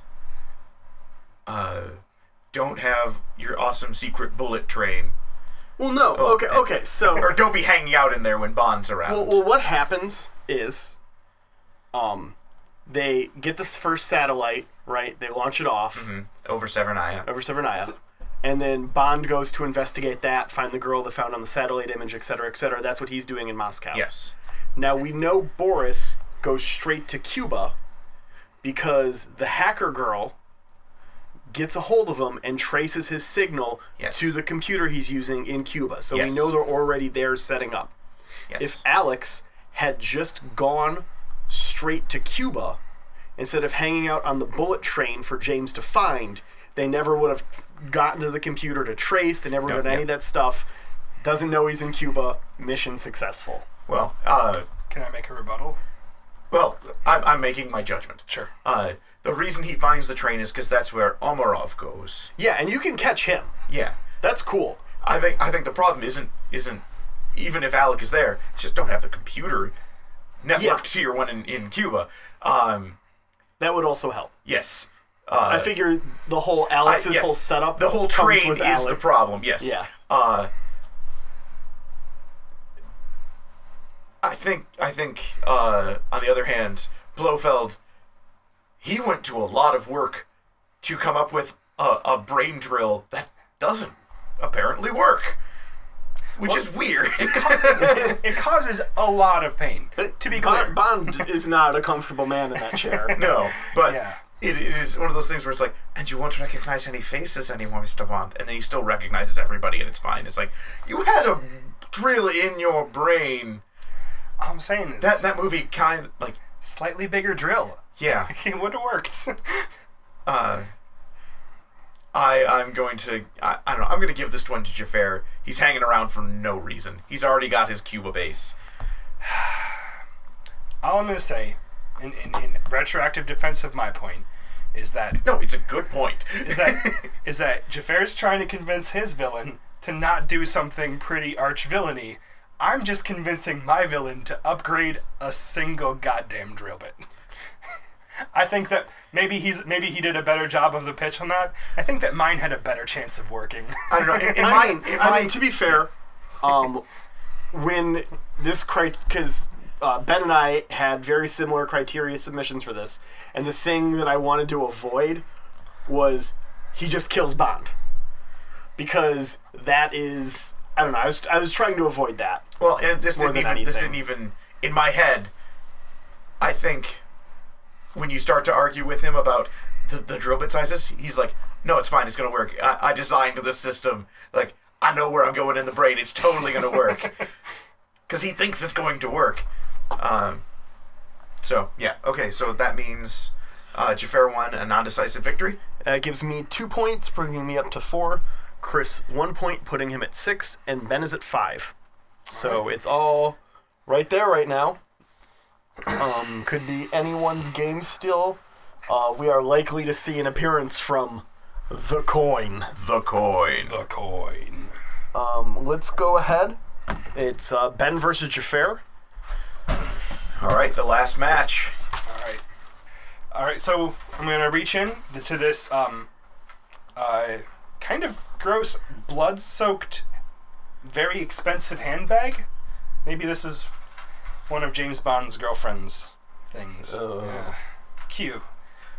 Why you do this? Our first best opening scene. Now, for most films, we're talking after the gun barrel shot, but before the theme song. But there are a few that do not follow that exactly. And secondly, most kick-ass Bond girl. And we've discussed this amongst ourselves, and on this particular category, they don't have to be the Bond girl, as long as they're not a hench girl. Correct? Correct. All right, gentlemen. Ben, you pick first. Okay. I have only one choice when trying to think of best Bond girl. I'm going on Her Majesty's Secret Service. I also have one choice when thinking most kick-ass Bond girl, and that is The Spy Who Loved Me. On Her Majesty's Secret Service opens up with James Bond seeing a distressed woman thinking about taking her life in the ocean. Probably a common scene for him, right? That's happened more than once. Well, and 5 minutes post-credit and maybe 7 films. and this is important because he saves this one. He runs out there and grabs her and brings her in off the surf, and then is attacked by 2 goons. And this is what I think is a great part of what made Lazenby, for his one movie, a great Bond. He doesn't have a gun. He doesn't have gadgets. It's just James Bond standing in the ocean beating the shit out of 2 guys. And they keep coming back, like coming at him with boat oars and stuff. And it's just... It makes you realize that you strip away the gadgets, you strip away MI6, James Bond is a weapon. James Bond is a guy who is trained to the pinnacle of human perfection, and he just beats the crap out of 2 guys. And it makes you really appreciate that this is a dangerous guy. This is James Bond, which feels good, because it's the first time you have a new Bond. And so you see this new James Bond. He makes a quip to to camera as Tracy steals his car. Well, this never happened to the other fellow. And you see he is completely intrigued by the woman who is the point of this whole film. Interestingly enough, I think that Bond has beaten up more people at sea, underwater, or in like some sort of seagoing vessel, like a ship or a submarine. He's beat up more people at sea than he has at land. He is a naval commander. He is a naval commander, yes. All right, Jafar. So, the opening sequence in The Spy Who Loved Me is probably one of the longer cold opens in Bond films. So a lot happens in rapid succession before we get to our action-oriented cold open scene that we normally get. So bear with me for a moment because I have to set everything up, because one of my favorite moments in Bond movies in general, is in these quick cuts. Cool. So first thing we see... And we'll have to do that on the next episode of 3 Dudes in a Basement Describe Bond Movies to You. Which, by the way, our next... New podcast? Yeah, okay. Sorry, go ahead. Okay, so it opens with the theft of 2 nuclear submarines. We see a U.S. submarine get stolen, and they're like, oh, it must be the Soviets. And then we see a Soviet submarine get stolen by the same ominous tanker. And they're like, oh, it must be the Americans, before we know what's going on. We don't see who grabs them yet. Then it cuts to KGB headquarters, where Miss Rubelvich gives a note to the head of the KGB that a Russian nuclear submarine has been stolen that had missiles on it. So they're freaking out. So it's time to get our best agent on the case. Who is that, Jafar? It then cuts to the Swiss Alps, and we see a rugged Russian man making love in a very Bond-style way with a very pretty lady. He talks about how he has to get back to his mission in the Alps soon, and that he has to leave. And she's like, no, 5 more minutes. And then a transponder goes off in a music box, to which the man sits up and leaves, and the woman answers. Agent XXX. Calling Agent XXX. And we find in my favorite Bond bait and switch that she is Russia's top agent and is being put on the case to find this nuclear submarine. We then flash to MI6. Moneypenny runs in to M. A nuclear submarine's been stolen. It had missiles. We're going to put our best agent on the case. We then see James Bond, also in the Swiss Alps, in a cabin, making love to a woman on a bed of furs. Ridiculous bed of furs, like Game of Thrones style. As one does. It's crazy. And that's, he makes his typical Roger Moore, oh, it's sexy time quip. And then his watch has a ticker tape come out of it that informs him he needs to report to duty immediately. So he suits up because England is calling, and he goes and he gets on his skis and he sets out from the cabin. The lady he was making love to reveals her true nature as she calls in to other agents in the area that James Bond has left, and that they need to pursue him immediately if they're going to be successful in their mission of killing him. We flash to the man that was making love to Agent XXX on skis, now chasing James Bond with 4 other Russian agents. They have a shootout while skiing. This skiing scene is really cool. If you haven't seen it, it is the actual skiing part.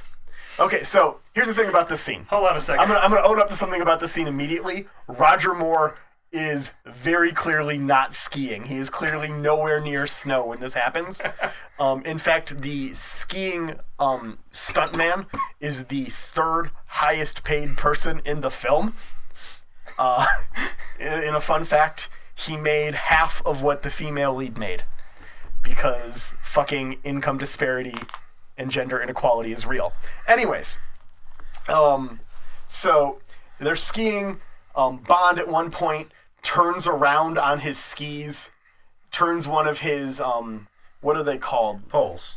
Thank you, one of the poles into a gun and shoots the dude. That is all an actual skier. That's not like the Roger Moore in the studio with the clearly screen behind him. It's very much like old movies when they're in cars and the streets moving behind them. Yeah. It's like that for a handful of scenes close up on Roger Moore, and then there's an actual dude skiing for a decent chunk of it. And he's like going through jumps, working his way through really tight curves while fighting off 4 Russian agents. It ends with him skiing off of a cliff, kicking his skis off, and then to the ba-da, releasing a parachute of the UK flag. It is ridiculous and lovely and thoroughly Bond. Fun fact, the Russian agent that he kills, the dude who was sleeping with XXX, was originally the guy who was going to take over for Lazenby before Connery came back. Interesting. And then he got killed by Roger Moore, the guy that took his job. You know who else was going to be Bond at one point? Sam Neill. Yeah. How much of a different film would Jurassic Park have been if it was a former James Bond? Man. Okay. Yeah, the whole raptor scene takes a whole new significance there. All right, Ben, if you'd like a 20-minute rebuttal, I believe you're due. I don't think I need one. Because the opening scene sets up everything you need to know for On Her Majesty's Secret Service. Bond is better than every other guy he comes across, but he still has to chase after Tracy. All right. So we have Bond beating up some bums on a beach. Goons, not bums. Like, they aren't homeless people. I don't know a word for beach that starts with a G, though. Grotto? Yeah, he was going for the alliteration. Oh, okay, I see. Yeah. Yeah. Yeah, well, Bond beating up some bums on a beach. Or an opening that manages to subvert the entire series and portray James Bond as the epitome of Britishness, like all of the weirdness that would become the ripe, fertile ground for parody in later years. I think I'm going to go with Jafar. There's nothing like seeing the Russian Bond. So, all right. Number 2 was a character in Austin Powers. A lot of the Moore films in particular really fed into Austin Powers. Which film has the most kick-ass Bond girl? And we are using a pretty loose definition of that. As long as they were not a hench girl, you can use them. So, well, with their permission, of course, you can use them. Select them. Select them. You can select them. Oh, okay. Yeah. I have to go with Agent XXX. The dynamic between her and Bond is different than most other Bond girls, would become a template for later Bond girls, specifically in their usefulness factor, which is something that is lacking in earlier Bond films in a lot of them. Not all of them, but most of them.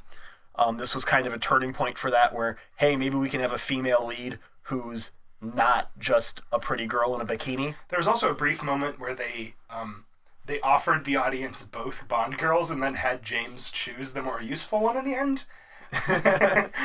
Just, I guess, more is more, right? So Agent XXX is at odds with Bond while working with him. The Russian and U.S. governments eventually agree to work together. They spend the first third of the movie competing for a strip of microfilm and both actively hunting for it, before XXX bests Bond and gets it. And then they both sail away, and when they are escaping and she's got the microfilm, she kind of falls asleep for a minute, and then Bond grabs it, sneaks a peek at it real quick before she wakes up. Bond takes this as the signal to, oh, hey, it's time for that sweet Bond lovemaking that I am so famous for. Roger Moore. Roger Moore, not exactly known for being big on consent, unfortunately, in his movies. He's also like Roger Moore, the dude, I don't know. For the record, I'm not trying to say anything ill of Roger Moore. I don't know, and I'm not going to say either way on it because of that.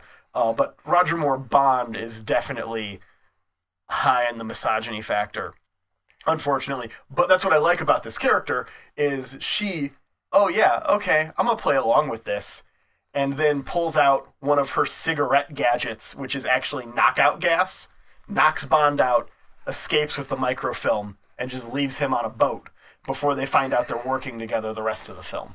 And that is why she is one of the most badass Bond girls, because instead of just submitting, or, you know, she actually bests Bond twice before they work together.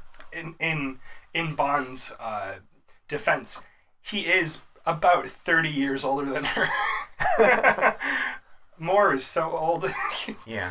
Okay. Yeah. Okay, so before Agent XXX, there was Diana Rigg, who, do you know who that is?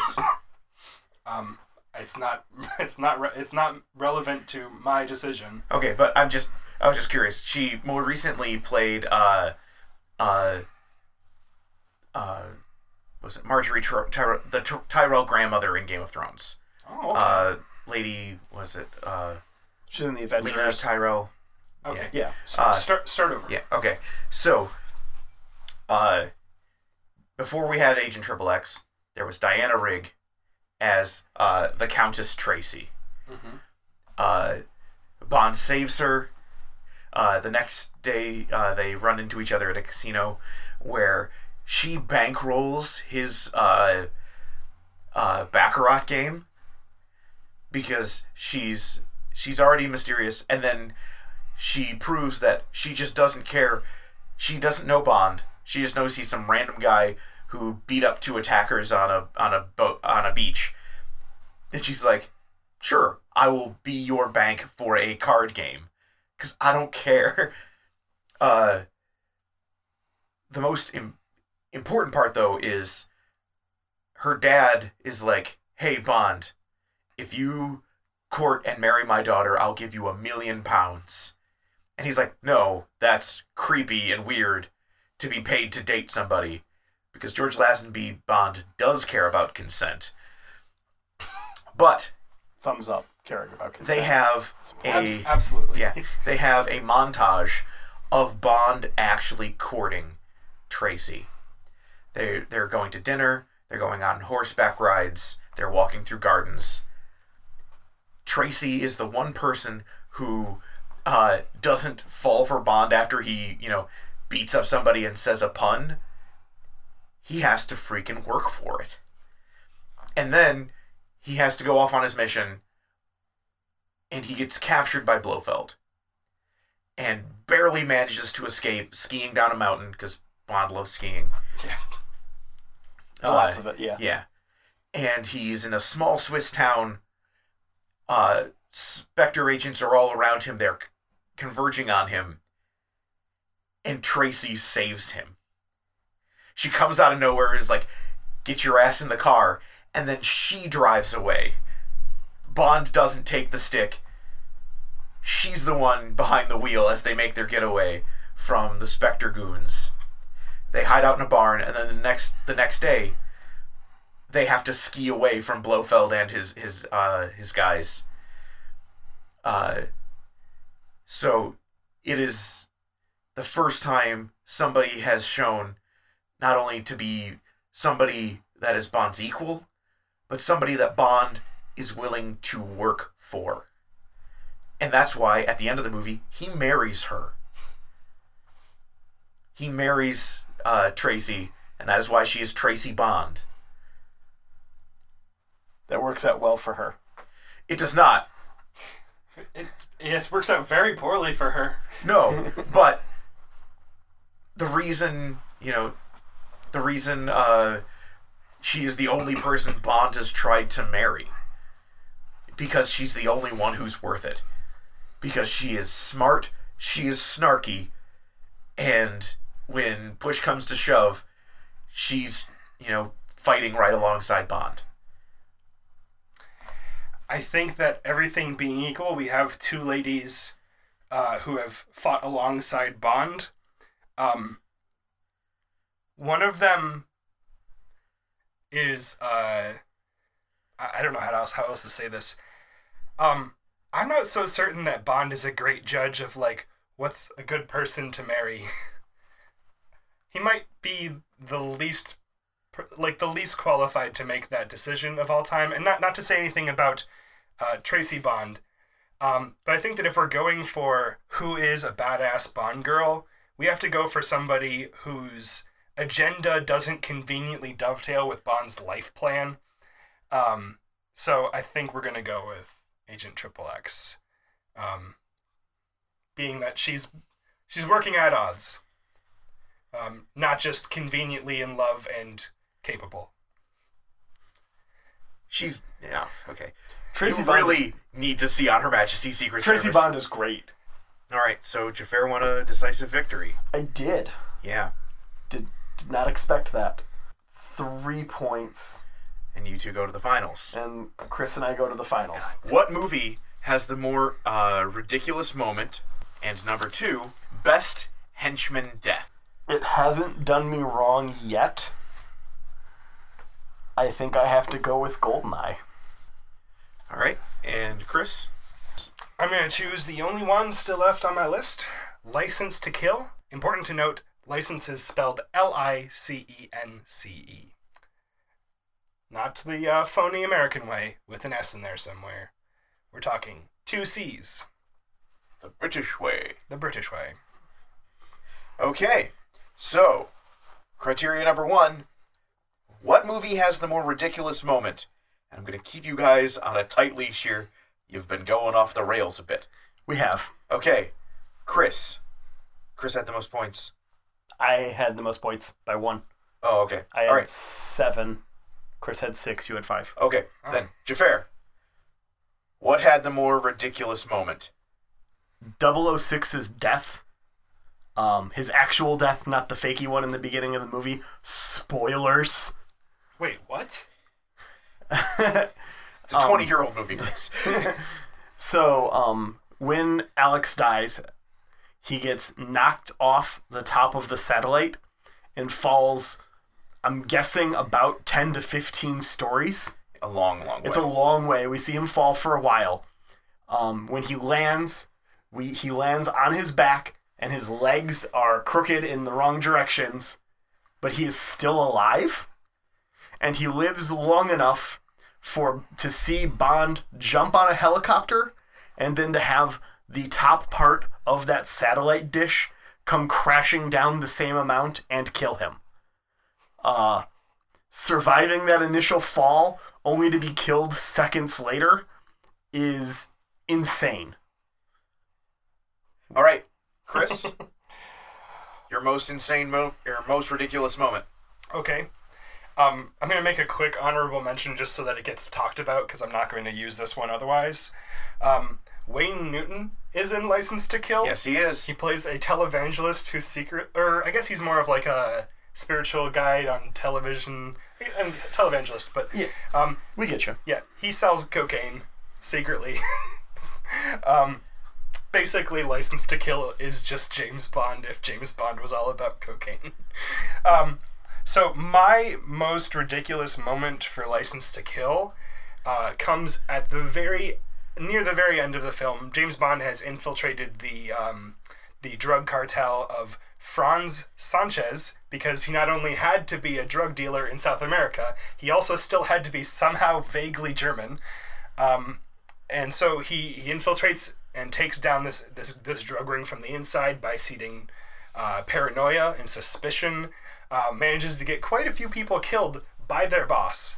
And at the very end of the day, what happens to be Franz Sanchez's groundbreaking way to smuggle cocaine?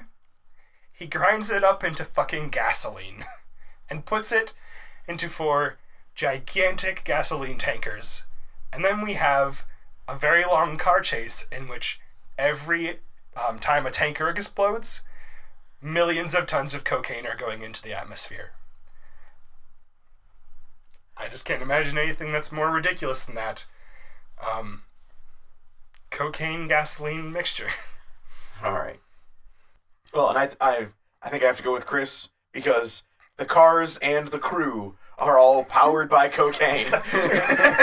It's just all cocaine, man. It's the cocaine. Cocaine. Okay. Best henchman death. Chris. So a lot of people probably who haven't seen License to Kill recently, and that's probably a lot of people. Most people. Well, I mean, they avoid the Welsh James Bond. People might be surprised if they haven't seen what might be the inferior of the 2 Dalton Bond films. I liked it a lot. Benicio del Toro is the henchman. Yes. And he makes a great henchman. Like, he's one of the few times that a henchman isn't really played up for comedic effect, that James Bond's plan to infiltrate this drug organization is going swimmingly, except for the fact that he got into a bar fight with Benicio del Toro at the beginning of the film, and so at this final climactic scene in the cocaine processing plant, Benicio del Toro recognizes him, and it almost causes the whole thing to go to shit, and in fact it does cause most of it to go to shit anyways. They strap James Bond to a conveyor belt, only this time there's no lasers. At the end of this conveyor belt is a high RPM cocaine grinder. That, if you weren't listening, that mixes up the cocaine so that it goes into the gasoline real good. You wouldn't want that to be high RPM, because that would just blow it up into the air. You'd think, right? But it goes really fast. High RPM cocaine grinder. That sounds like something somebody on cocaine came up with. It's basically just like here's a device to put cocaine into the air that you are breathing. Regardless, so this conveyor belt is like smashing up bricks of cocaine. There's a cool fight. Benicio del Toro and James Bond are on the conveyor belt. Benicio del Toro is about to cut James Bond's wrist, his wrist bindings, and drop him in there. They're surprised by Pam Bouvier, who is, just to put in a sidewise reference to her, one of the coolest Bond girls. If I had gotten the same question, she would have been on my list, because she's an ex-CIA agent who flies planes and can do all of the things that James Bond needs to do. But basically, Benicio del Toro goes feet first into this high RPM cocaine grinder, simultaneously killing him and loading his system up with enough cocaine that he probably doesn't notice it. All right, Jafar, best henchman death. I will be brief, for I am invincible. Yep. We all remember that scene. He says it a bunch of times in the movie. He survives till the very end, only to be frozen by his foolish nature and his own arrogance, and some liquid nitrogen Why is that even there? to cool the computers. Oh, okay. It- No, it's that makes sense. Supercomputers in the 90s. It's a thing. Yeah. Yep. The deaths in GoldenEye are, I will grant you this. They are very, choice. They're very symmetrical. Like, it makes sense. Yeah. Go ahead. You could have gone with, she always loved a good squeeze. That line kills me though. Like when she gets, I mean, Xenia on the top kills so many people by squeezing them during boning, and for her, like, I hate that scene because her body is somehow causing the helicopter to crash. Like her body on the trees. She's got that core strength, dude. Like, it's just like the helicopter would have just ripped her in half the second it had any tug at all. Like, that's not how any of that stuff works. It just that scene. Oh, even as a kid, when I first saw GoldenEye, I was all like, "Shouldn't she be ripped in half?" Like, But I do think Boris is the best henchman death in all of Bond. So it's one of the most it satisfying. is real good. There's also there's a henchman that Bond doesn't kill in License to Kill, that Sanchez impales him on a forklift and then drives him through a wall. Awesome. And Timothy Dalton as Bond delivers what is probably the best one-liner given to a henchman he didn't kill, which is he ran into a dead end, basically. Just like, it's like, you didn't even kill that dude. Okay, so we're going to our final tie break. Whew. Exciting here. Well fought. Well fought. All right. Best Q section gadget. Jafar. The grenade pen. It becomes a spy movie staple. Every as far as I know, GoldenEye is the first pen grenade. And it's, I mean, when they show it off, it's all like 3 clicks, runs away from the dummy, Q's giddy. You're right, maybe Q does have a destruction fetish. I might be wrong. I might have been wrong about that earlier, Chris. So we should add something in here, because I was fought really hard by these two gentlemen that their reverence for Q did not allow them to see that, like a nanny who sometimes will put up a fuss about people making a big mess, Q really likes it when things don't come back in one piece. I think it's clear as day. These gentlemen fought it, so this is the first time you're hearing it in this podcast, but I stand by it. I might have to agree. Thinking about his childish glee when that mannequin explodes, I have to go with you on that. I think you're right. I revoke my earlier comments, Chris. All right, Chris, what is your Q gadget? All right, so it's not technically a Q gadget, but I'm going to go out on the same ship that I sailed in on. The entirety of License to Kill, like the whole, the thing that moves the plot forward in the first place, is that Felix Leiter is getting married. Yep. But is such a busy dude that he has to also try and capture an international drug lord on the day of his wedding. They get into this awesome fight. They pull his plane out of the air with a helicopter.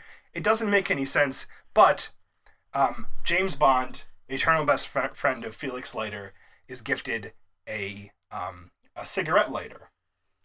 And if you recall, that cigarette lighter is pretty good at lighting cigarette. It just like it basically just puts out like a 12-inch flame. It's like really it's a really bad cigarette lighter. It's a minor flamethrower. It's a very minor flamethrower. Felix Leiter gets fed to a shark and survives. License to Kill is weird, guys. But the final denouement of the film, what gets James Bond out of it, is that at the very end, Sanchez has James dead to rights. James Bond reaches into his pocket, and Sanchez, who has not noticed that he's become totally soaked with cocaine-laced gasoline, is set ablaze by the token of friendship bestowed upon James by his good buddy Felix Leiter, whose last name is Leiter, and who gifted him a lighter. A genuine Felix Leiter. I believe that's the line he says. I believe that's the line too.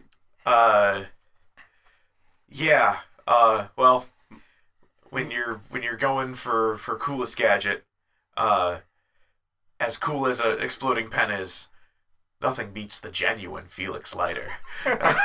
So I'm giving this one to Chris. All right. Woo! Okay. Good match. I never believed in a million years I would win with a Dalton film. They're not bad. They're good. Oh yeah, totally. By the way, They're empirically, by every measure possible, bad films. here's the thing. If you forget about the fact that James Bond is a government agent, License to Kill is a great film from the 80s about cocaine. It's up there. You could replace Felix Sanchez with any of the 80s cocaine villains, Scarface, and you'd still have a pretty convincing film. It's okay. Jafar just hates the Welsh. So I don't hate the Welsh. All right. Well, this victory brought to you by cocaine and puns. All right, Chris, you get 3 points for the overall standing for taking first place. Woohoo. I am in second, so I will have second pick in the next draft. I get 2 points to the overall standing, and I get to pick our next topic. And once again, I have first pick because I apparently suck at this game. So Ben, you lost. Oh no, I had to watch 6 Bond movies for nothing. Oh, what a wasted week. I watched one of Jafar's with him. I didn't even need to do it. That's nice. No, I'm just mad. I watched the entire playthrough of Everything or Nothing because you picked a goddamn video game.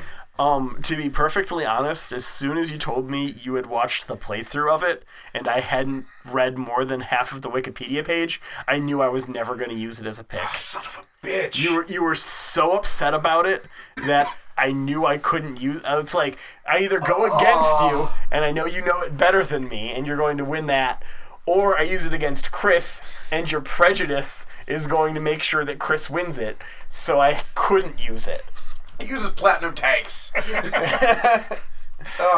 Okay. I'm gonna pre-apologize to Tracy Bond fans. I know that I'm gonna get a ton of shit for giving it to She's so Agent Triple X. badass. Agent I'm sure Triple she X. is. You gotta say it like that. Agent Triple X. Otherwise, Rublovich will I come don't know. for you. In my heart, Agent Triple X will always be the extreme James Bond. Yeah. So, All in right. my mind, Agent Triple X is always Ringo's wife. Because she is. That's what the actress did. She married Ringo Starr. That's a pretty good outcome for. Yeah, she is. She came out on top. Yeah. Okay. So, Jafar, what is our Ringo's next? bottom. What is our next? All right, our next topic is something in... Uh-oh. Twice in one episode. Has that That's a ever happened lot. before? I don't think Hold it on, has. guys. I just got a message from our anonymous Draft Universe commissioner. I'd ask you what it says, but I know you can't actually read it. No, it just writes itself on my brain. Yeah. And he says, we've been working really hard. Next week is a bye week. Okay. And we're going to have a guest. What? Okay. I don't know. I don't know exactly what that means, but I know I can't question it.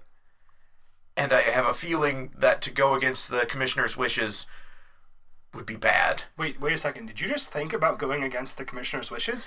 No. Because a shadow just flickered behind you, Ben. That was weird. It was more of a knowledge that I couldn't if I wanted to. That seems very realistic and totally what's going to happen. I guess next week is a bye week, and we'll have a guest. So we'll figure that out with you next week. We'll see you then. Next week. This has been Draft the Universe. Thanks as always to the Kickstand Band for our theme song, How It Feels. Find their music at bandcamp.com. If you feel like giving us your ideas for future topics or criteria, shoot us an email at draftuniverse@gmail.com. And join the discussion. You can find us on Twitter at DraftTheVerse. You can join us on Facebook, facebook.com/DraftTheUniverse, or using the hashtag DraftTheUniverse. Wait, do you think he meant goodbye week? Oh, I hope not. It's so hard to get even with nowhere to start. No one to believe. When you're back on your heels, you're not sure what you know. Oh, I know how it feels.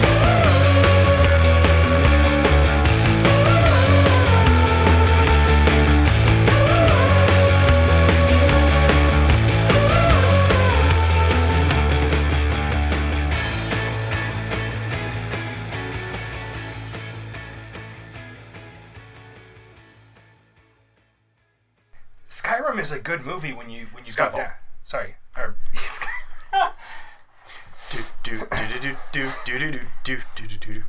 that's what? That's Lord of the Rings? No, that's Pirates of the Caribbean. That's Pirates of the Caribbean. And we have our outro. Then.